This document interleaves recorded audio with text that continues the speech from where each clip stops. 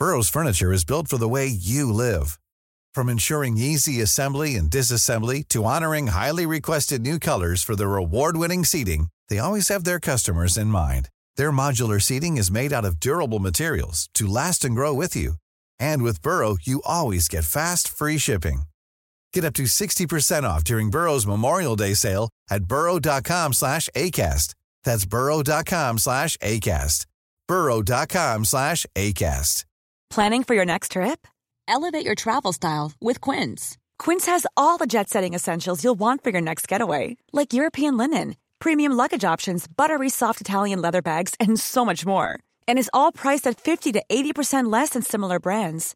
Plus, Quince only works with factories that use safe and ethical manufacturing practices. Pack your bags with high-quality essentials you'll be wearing for vacations to come with Quince. Go to quince.com/pack for free shipping and 365-day returns. Millions of people have lost weight with personalized plans from Noom. Like Evan, who can't stand salads and still lost 50 pounds.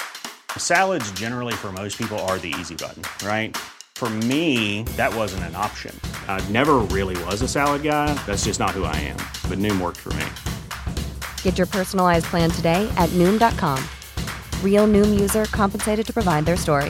In 4 weeks, the typical Noom user can expect to lose 1 to 2 pounds per week. Individual results may vary. Hi, this is Hold Your Fire, a podcast by the International Crisis Group. I'm Richard Atwood. And I'm Naz Modirzadeh.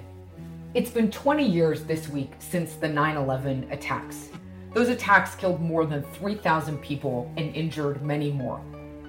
They also led to the so-called global war on terror, initiated by then-President George W. Bush, and in essence, continued, even if in modified form, by Presidents Barack Obama, Donald Trump, and so far at least, Joseph Biden. Jihadist militant groups like Al-Qaeda, the Islamic State, their various branches, and the war on terror aimed at defeating them have cast long shadows over the past 20 years, especially in South Asia, the Middle East, and Africa. So over the next few weeks, we plan to look at some of this, how the war on terror, the post-9/11 wars have been waged, what their impact has been, and the evolving threat posed by groups like Al-Qaeda and ISIS.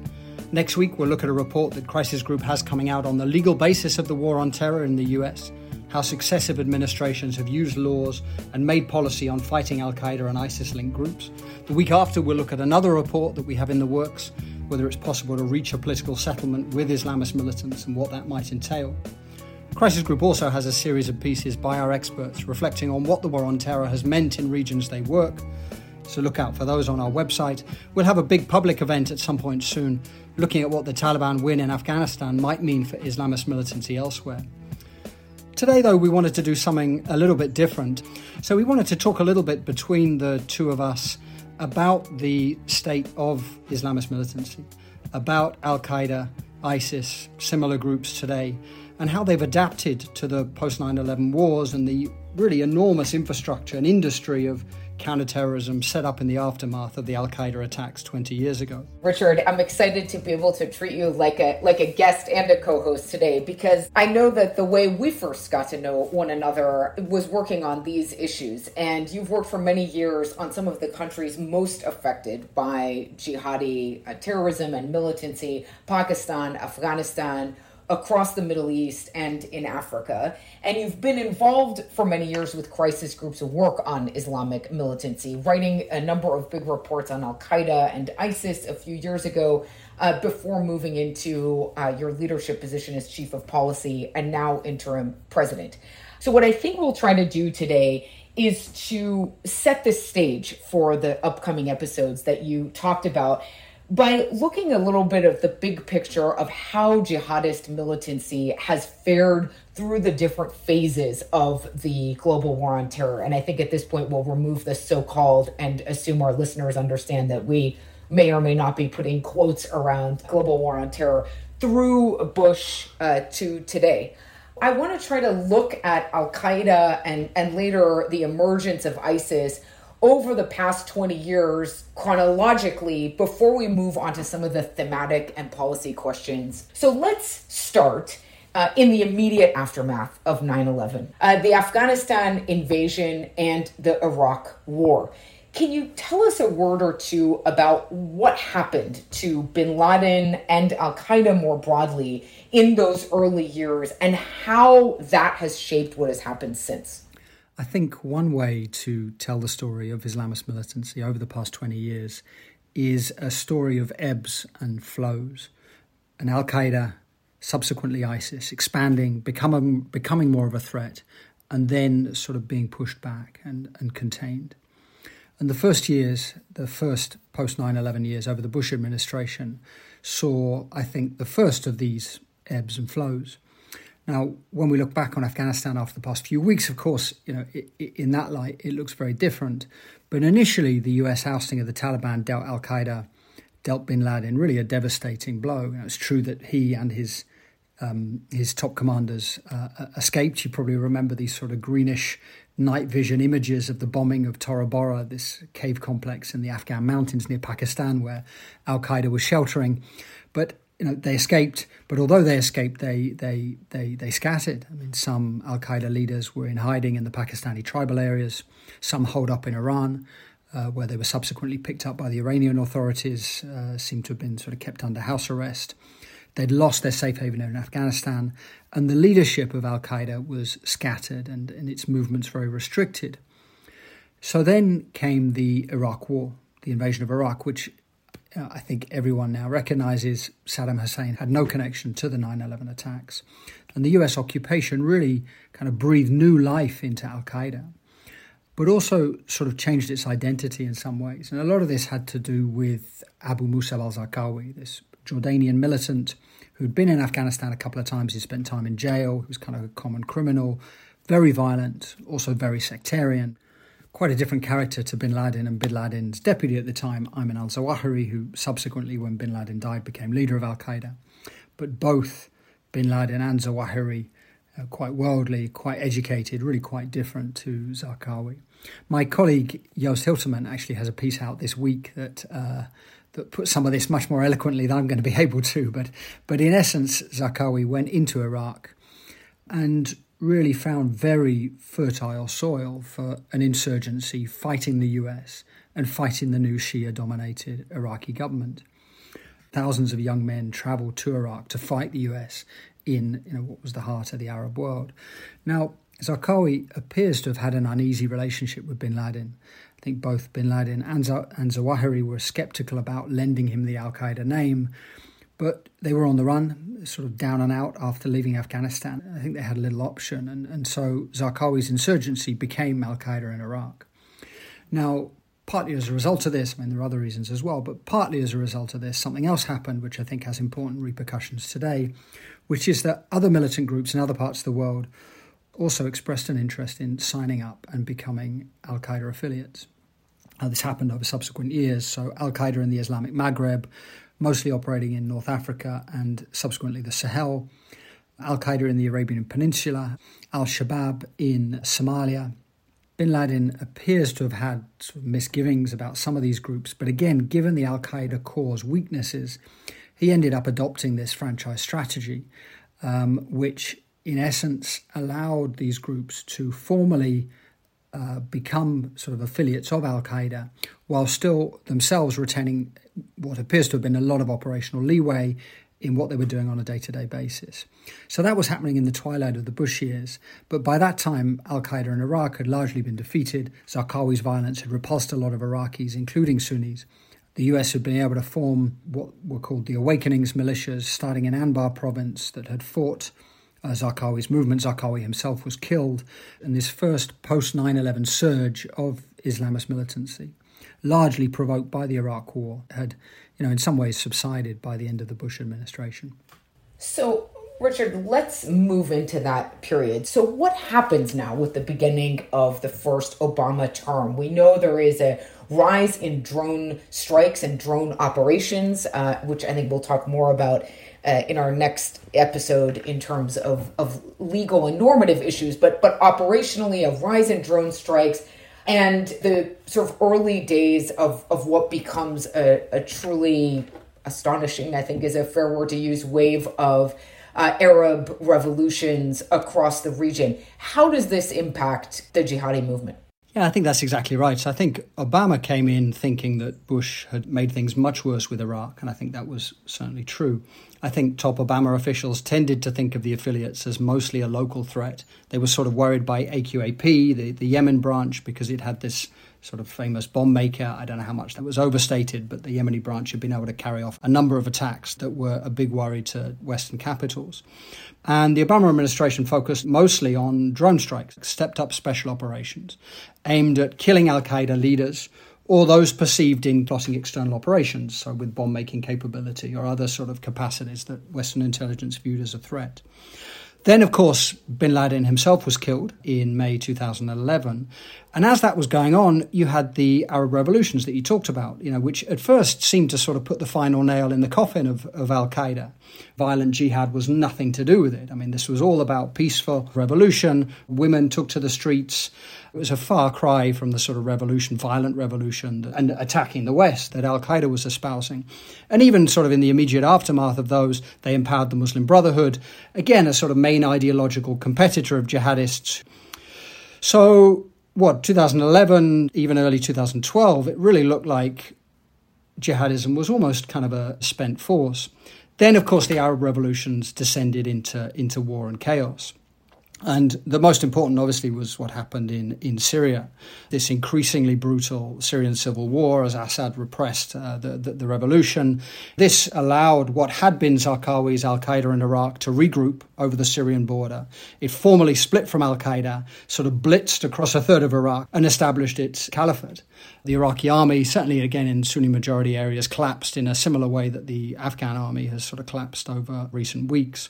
ISIS profited sort of from Sunni anger, particularly in the way that Sunnis had been treated in the aftermath of the awakenings by Prime Minister Nouri al-Maliki. So ISIS then was able to use this sort of base and able to project this aura of success, its self-declared caliphate, to attract thousands of people to sort of travel to Iraq and Syria, join the caliphate. It was able to inspire, even organize attacks across the world using the infrastructure it had. And this was the first time that a jihadist group had controlled such a great swath of territory in sort of urban areas like this.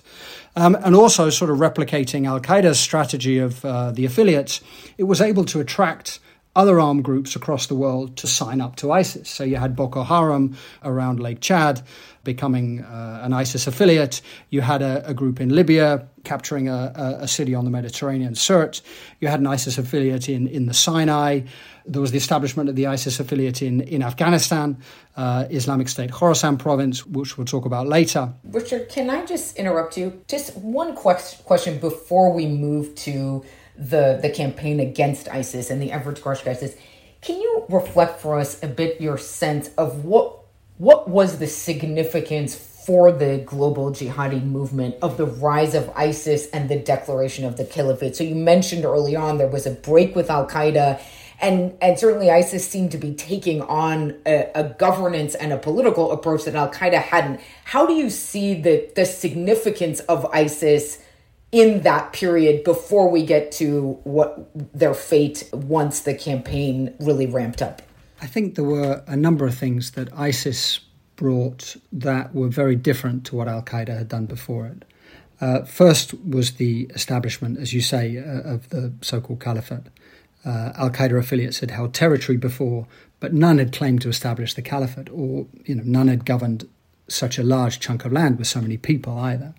Bin Laden, I think, had sort of warned against trying to do that. He saw that as premature. Secondly, I think ISIS ran a much more effective social media and public relations strategy than al-Qaeda. You probably remember that a lot of the videos were kind of horribly violent, but in fact, many of its recruitment videos sort of portrayed this idyllic life in ISIS-held areas. I think that was completely fake. I mean, by all accounts, it was pretty horrible, pretty unpleasant. And yet it still had this sort of very effective global outreach using the sort of infrastructure that it had in places like Mosul and Raqqa. You could, compare that then to the grainy videos or the sort of bad audio recordings of sermons by al-Qaeda leader al-Zawahiri. ISIS was also much more sectarian. I mean, you'll remember the horrible treatment of the Yazidis, but it's deeply anti-Shia. And that reflected Zarqawi's legacy, of course, but it also reflected that Although ISIS was a global movement, at its core it was an Iraqi insurgency, including Saddam Hussein-era officials, many of whom had suffered at the hands of Iran-backed Shia militias. It reflected the sectarian hatred that had torn apart Iraq. It was also much more violent in general. I mean, al-Qaeda was hardly shy about killing people, but ISIS really took it to a new level. I think whereas al-Qaeda had generally become craftier about picking its battles, its affiliates had been prepared to work with other armed groups, including some supported by states that al-Qaeda normally wanted to overthrow.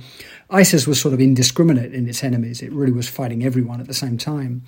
And then last, I think ISIS tended to attract a different demographic with its recruitment. I mean, it was jihad for kind of a populist era, an age of anger, as some people would say. It was a sort of a new generation of recruits. It wasn't the al-Qaeda old guard from the anti-Soviet jihad in Afghanistan. And its leaders, its recruiters, kind of attempted to tap not just the Sunni grievances in Iraq, but also sort of wider anger, discontent and disillusionment amongst young people. So I think there was a lot that was different. But I think it's also important to note that al-Qaeda itself changed a lot with the Arab revolutions. Although ISIS at the time was generating the headlines, in fact, the al-Qaeda affiliates themselves expanded, were able to attract more recruits.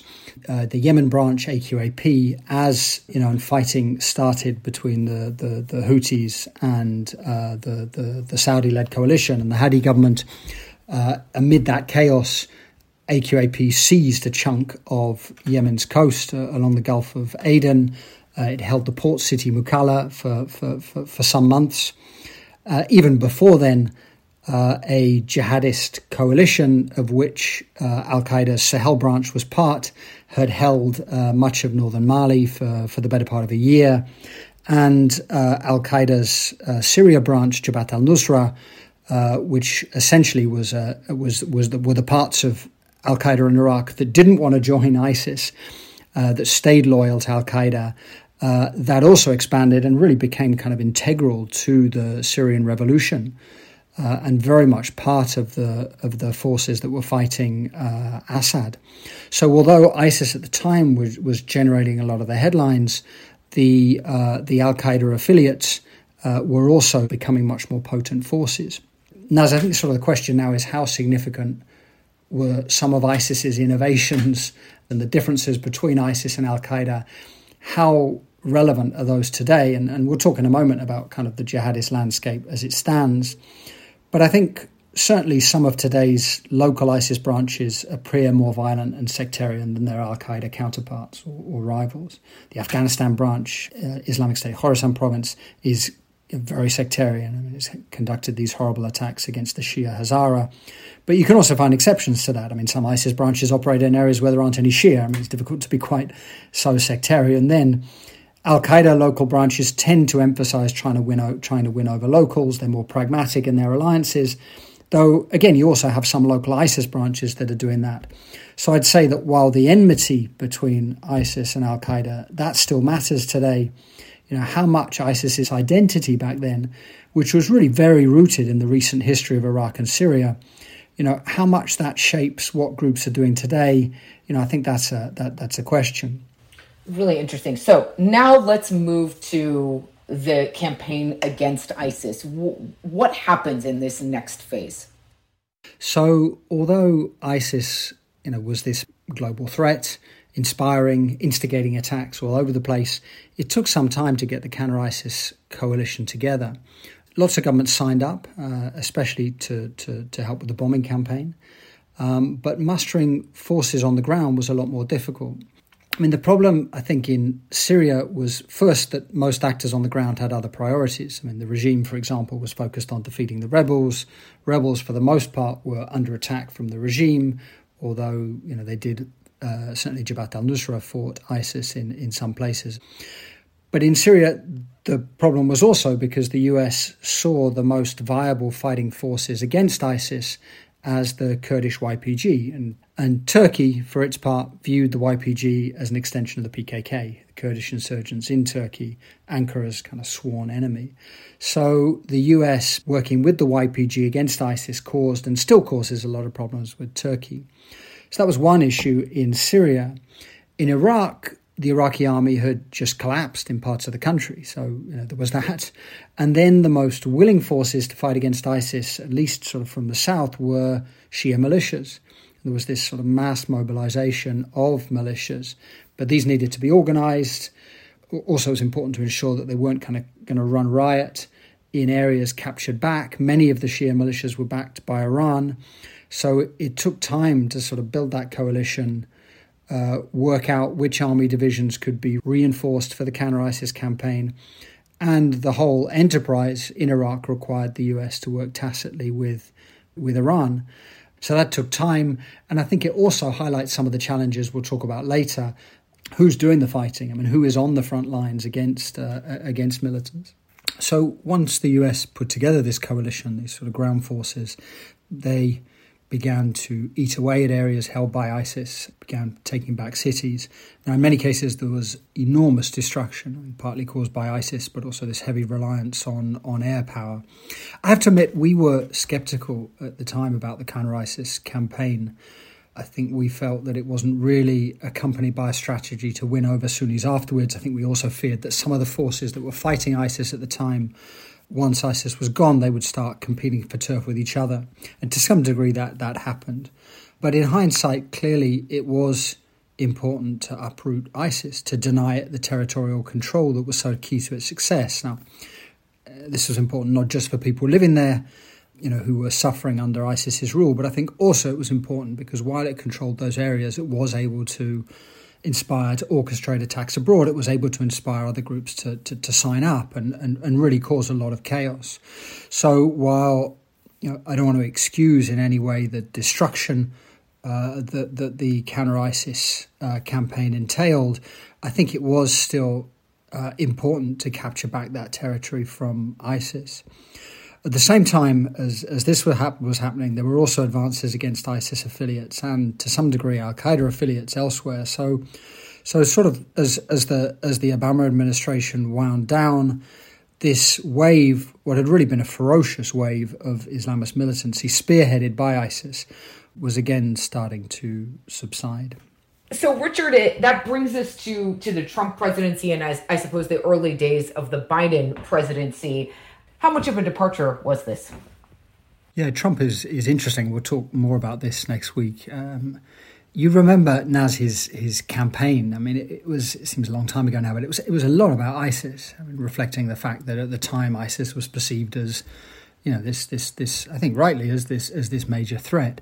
But once it came to his presidency, counterterrorism played, I think a much smaller role than might have been anticipated from his campaign in his foreign policy. I mean, much of his foreign policy was initially about North Korea, then of course China, and then the latter half really completely consumed by COVID.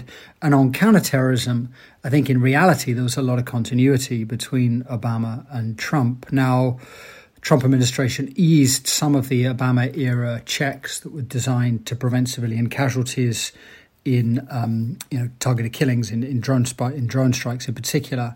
They seemed less concerned about that. But the counter-ISIS campaign itself, the latter stages of which can sort of reasonably be portrayed as one of Trump's few foreign policy successes, I think that was largely the strategy in essence was inherited from Obama. It was well underway by the time Trump took office. And even, I think, one at least of the top officials in the White House, in the Trump White House in the early years was a carry-on from Obama. Trump's threats to revert to Bush-era torture, he sort of made a lot of noise about that during the campaign. Those were walked back by military leaders. And for all the talk of wanting to scale back US operations, his talks with the Taliban, the attempt and the failure to sort of pull out of northeast Syria, actually in some areas, especially the Sahel, Trump actually expanded the US's military footprint. So, Richard, you started out describing the ebbs and flows of global jihadism since 9/11. Is your sense that the fortunes of the jihadists are being determined by the actions of these various coalitions and campaigns, the uses of force that have been designed to crush the jihadist movements, or that it is, in fact, the jihadis that have been driving the main events that have occurred over the past 20 years?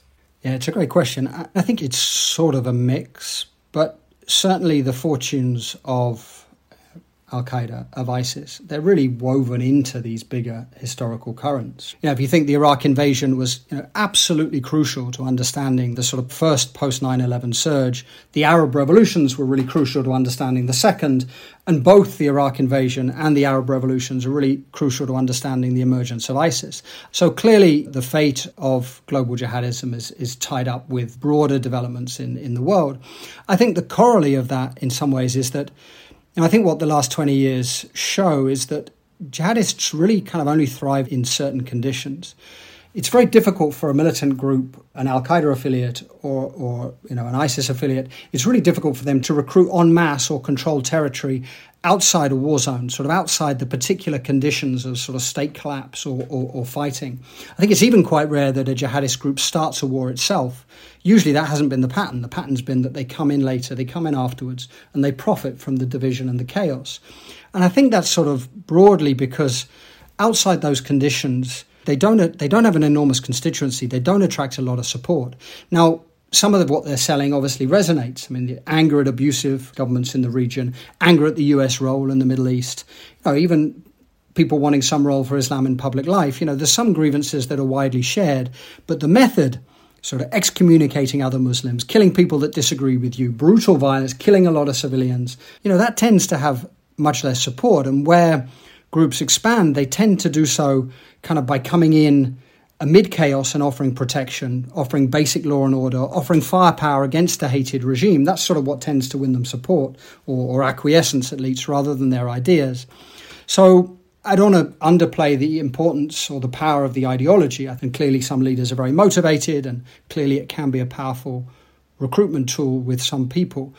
But I think sort of as your question hinted at, it's more the broader opportunities that are created by sort of other currents, whether it's the Arab revolutions or by their enemies' mistakes, like the Iraq War, that are more important to explaining the sort of ups and downs of Islamist militancy.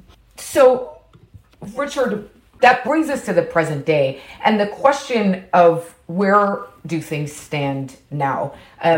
Are we on the cusp of a new rise of militancy? How do you think the jihadi movement leaders are thinking about what is happening in Afghanistan? Where do you see things standing? If you look at kind of where things stand now, part of it is a story of Africa. Whereas before the center of gravity sort of swung of jihadist militancy sort of swung between South Asia and the Middle East. Now there's just a lot happening in Africa. Al-Shabaab that we talked about earlier is stronger than ever. The African Union mission sort of helps keep it at bay. But you have a similar situation to Afghanistan, where if foreign forces pulled out, it's easy to envisage Shabaab kind of overrunning the country, or at least much of the country. The Sahel, things are sort of going from bad to worse. Militancy spread from the north to central Mali, Burkina Faso. A lot of the countryside is racked by violence between jihadist militants and other armed groups. The Boko Haram splinters around Lake Chad, again, far from being defeated, still really a menace and causing a terrible humanitarian suffering. And then you've got this new front in Mozambique that we talked about on the podcast a few weeks ago, a group also calling itself Al-Shabaab, claiming it's part of ISIS. So I think a lot of the story now is actually in Africa, where weak states or states whose presence in their peripheries has often been weak are really struggling to deal with a surgent militant threat. And actually, there's a great piece that my colleagues Mariti Mutiga and Comfort Hero have published this week that looks at the war on terror in Africa over the past 20 years and takes stock of where things stand now. So if people want more details, then I'd really recommend that they take a look at that. On Afghanistan, I think it's really difficult to say. What I think is clear is the Taliban will clearly fight ISIS, the Islamic State Khorasan province, this group that perpetrated the attack on the airport a couple of weeks ago. Arguably, ISIS in Afghanistan is the biggest internal security challenge the Taliban now faces. I don't think the Taliban is going to break ties formally with Al-Qaeda or even sort of crack down on other foreign militants with whom it has sort of relations. But I do think it has, again, very strong incentives to not allow Afghan soil to be used for plotting transnational terrorism. Its relations with the outside world, not just with Western powers, but with China, Russia, with others that depend on it stopping Afghanistan being used as a safe haven for plotting abroad. Even Pakistan, very worried about militant groups that target Pakistan, Pakistani Taliban in particular, using Afghanistan as a safe haven. But I think there's still plenty of reasons to worry about Afghanistan. I mean, the war has been going on for 4 decades now. You have many men who, predominantly know how to fight.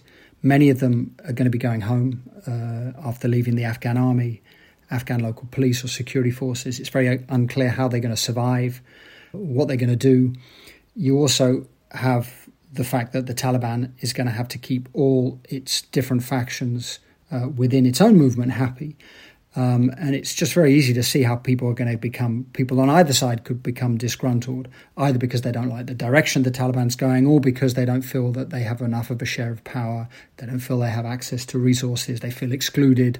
And in some cases they might join the local ISIS branch. In other cases they might sort of opt for another form of rebellion. And history suggests, I think, that in that sort of environment, transnational militants are potentially going to do well. So all that said, are we on the cusp of another surge? Could it look anything like the ISIS years? I think that's unlikely. I mean, that was the product of a specific set of conditions. Now, is it impossible that another part of the world collapses, Al-Qaeda, ISIS-linked, or even another similar movement moves in, exploits the chaos? No, it's not impossible. And with the right opportunity, there's certainly plenty of discontent to tap across the parts of the world that are traditionally most affected. But more likely, I think, is that jihadism remains a persistent, quite dangerous challenge in Africa, some other parts of the world. But there isn't another massive wave along the lines of ISIS's emergence. So how should we understand whether or not at this stage the movement is still worthy of being called global? Are jihadis today concerned about local matters, focused on local and regional successes and challenges, or is there still something that is connecting these groups with these ideologies together at a transnational level? Oh, there are definitely ties, both personal and in other ways, among some of the groups. In some cases, there's exchanges of information or expertise. They learn from each other. But I don't think either ISIS nor Al-Qaeda today are centrally directed. I'm not sure they've ever been in a sort of really command and control way, but they're certainly not now. I think the sort of big question is, how much of a threat do they pose the US, other Western governments? How much of a threat do they pose to places outside the area in which they're operating? And is it enough for one to shape or even distort, to the extent that it has over the past 20 years, Western or international policy? Now, I think the challenge is that because of the affiliate strategy of both Al-Qaeda and ISIS, you have groups across a lot of today's battlefields that in principle call themselves part of those global movements. They call themselves Al-Qaeda, they call themselves ISIS. And in principle, they share the global aspirations, including attacking the West. Now, in practice, on a day-to-day basis, that doesn't mean very much. And it would be a mistake, I think, to see that as their primary identity. They are, as you suggest in the question, they're locally focused. Even take Al-Qaeda's Yemen branch, which used to be regarded as the most dangerous. Its fighters are now embedded in the anti-Houthi fronts. It's not really clear what Al-Qaeda in the Arabian Peninsula, what AQAP is anymore. I'd be surprised if it dedicated a lot, if any, of its time to external plotting. ISIS remnants themselves, the ISIS core, are sort of hanging on in the Iraqi and Syrian desert. Clearly, they don't have the infrastructure or the allure that they did some years ago to be able to inspire or let alone organize attacks. Boko Haram splinters, including the big one that calls itself now the Islamic State's West Africa province. We've actually done some research that shows that it received advice and expertise from ISIS, or at least in the past, but that actually that didn't really change its identity or its targets. It was still rooted in the politics around Lake Chad. And in fact, one of the big recent changes is that Al-Qaeda's most important branch, or what was its most important branch, what was Jabhat al-Nusra in Syria, it's now Hayat Tahrir al-Sham, its leader, Abu Muhammad al-Jawlani, has explicitly disavowed global jihadism, says the movement's focused on Syria, focusing on governing the northwest. It's broken ties with al-Qaeda and actually has cracked down on al-Qaeda linked groups and people with ties to ISIS in Syria's northwest. Now, there are still occasional attacks in the West inspired by ISIS, by people saying they're part of ISIS or part of al-Qaeda. I think there were 2 ISIS attacks last year in Europe, lone attackers in Vienna at the end of 2020, and then in the previous summer in London, in Streatham. But the numbers sort of pale in comparison to a few years ago. And I think as things stand now, if you look round jihadist groups and what they're up to, they're clearly a real challenge in areas where they're operating and a huge obstacle to ending some of the conflicts that they're fighting in. But it will be hard to argue that they pose a major, let alone an existential threat to the West. Plus, frankly, Western security services have got much better at preventing attacks. Okay, so Richard, you've painted a picture for us of a jihadi movement that has changed considerably in the past 20 years, and today sounds both more fragmented but also much harder to define and understand than Al-Qaeda may have been in 2001. What does that mean for the war against terrorism? What does that mean for the effort of coalitions of states that continue to frame this as a fight against terrorism writ large? What does that look like today and looking to the future? I suspect that in the foreseeable future, it's going to look a lot like it does today, with all the sorts of problems and challenges of that. And at the moment, what it looks like is, in essence, local state forces or alliances of state forces, often together with auxiliaries, militias, often backed by Western intelligence, Western training, sometimes Western air power, fighting militant groups in different corners of the world in what are, quite militarized strategies with, in many cases, I think, no end in sight. Now, this looks quite different in different places. I think it's difficult to generalize, but maybe there are a few themes that I could sort of flag now, and then maybe in subsequent episodes we can pick some of these up. I think first is the way the war is fought, and clearly the war on terror, the struggle against Islamist militancy, has been marked by terrible abuses, and we will talk next week about some of the US's abuses with Guantanamo, the renditions, Abu Ghraib, the civilian casualties related to the air campaigns against ISIS, drone strikes in other places. But beyond the US, clearly a lot of the other battles against al-Qaeda-linked or ISIS-linked militants have been marked by terrible abuses. Now, militants themselves, of course, have conducted terrible violence, which we've talked about. But, you can look at some of the security forces' abuses in the Sahel, or the way that the Pakistani military behaved in the tribal areas. We didn't talk about that much, but again, sort of marked by a lot of abuses. The way that the Nigerian army has conducted itself in north in the campaigns against Boko Haram. All these too often marked by collective punishments, indiscriminate violence, disregard for human suffering. And, more often than not, these are efforts that enjoy the support of Western forces.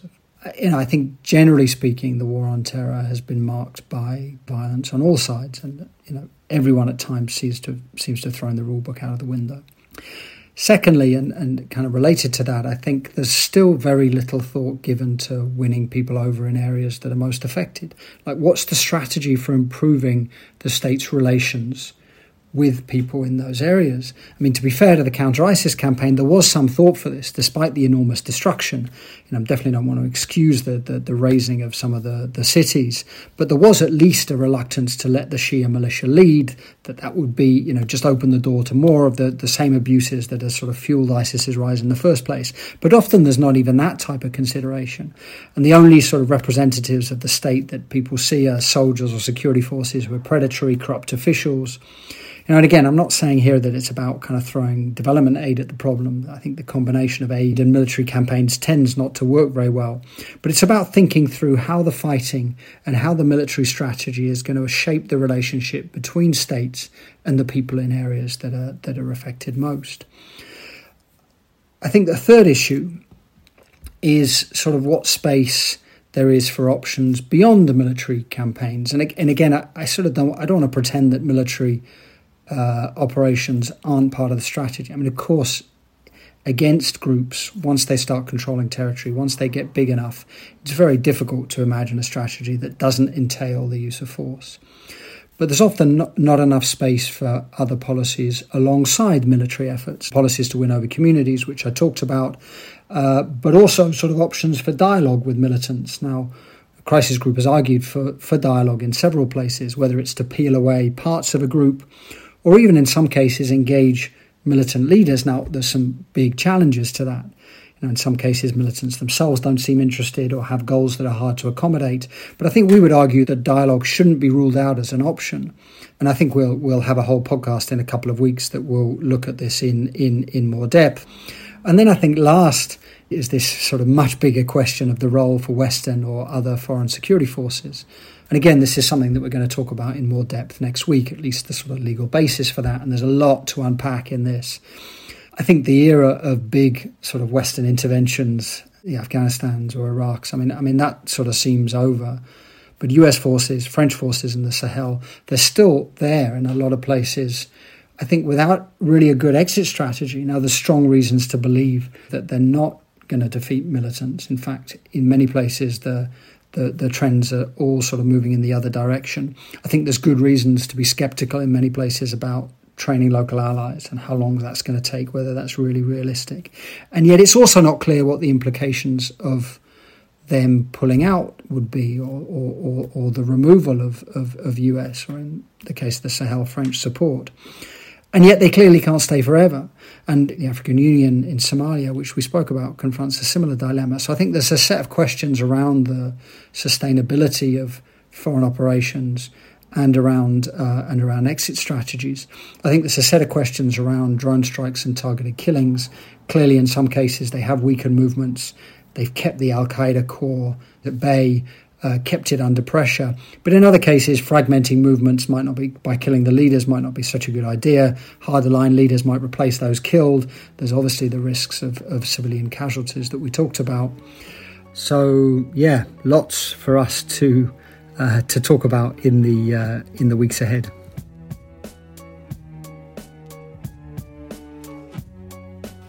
Richard, thank you so much for this discussion and for your insights. I think this sets us up really well for our next conversation, which is going to be about some of those counterterrorism policies and approaches that we've talked about a bit today, and this counterterrorism industry that has expanded tremendously over the last 20 years. So we will continue the conversation then. Thank you so much.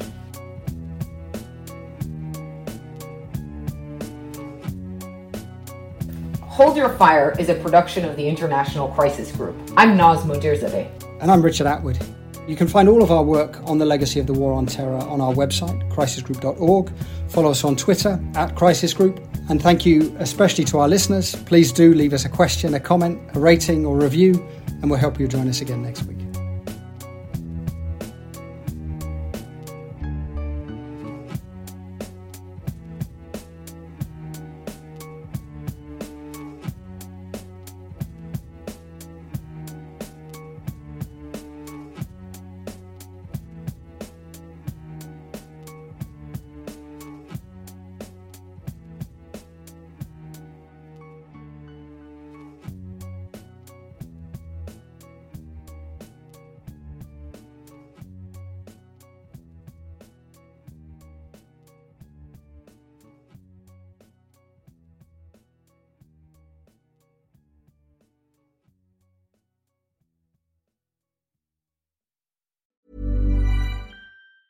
Normally, being a little extra might be a bit much, but not when it comes to healthcare. That's why United Healthcare's Health Protector Guard fixed indemnity insurance plans, underwritten by Golden Rule Insurance Company, supplement your primary plan so you manage out-of-pocket costs. Learn more at UH1.com.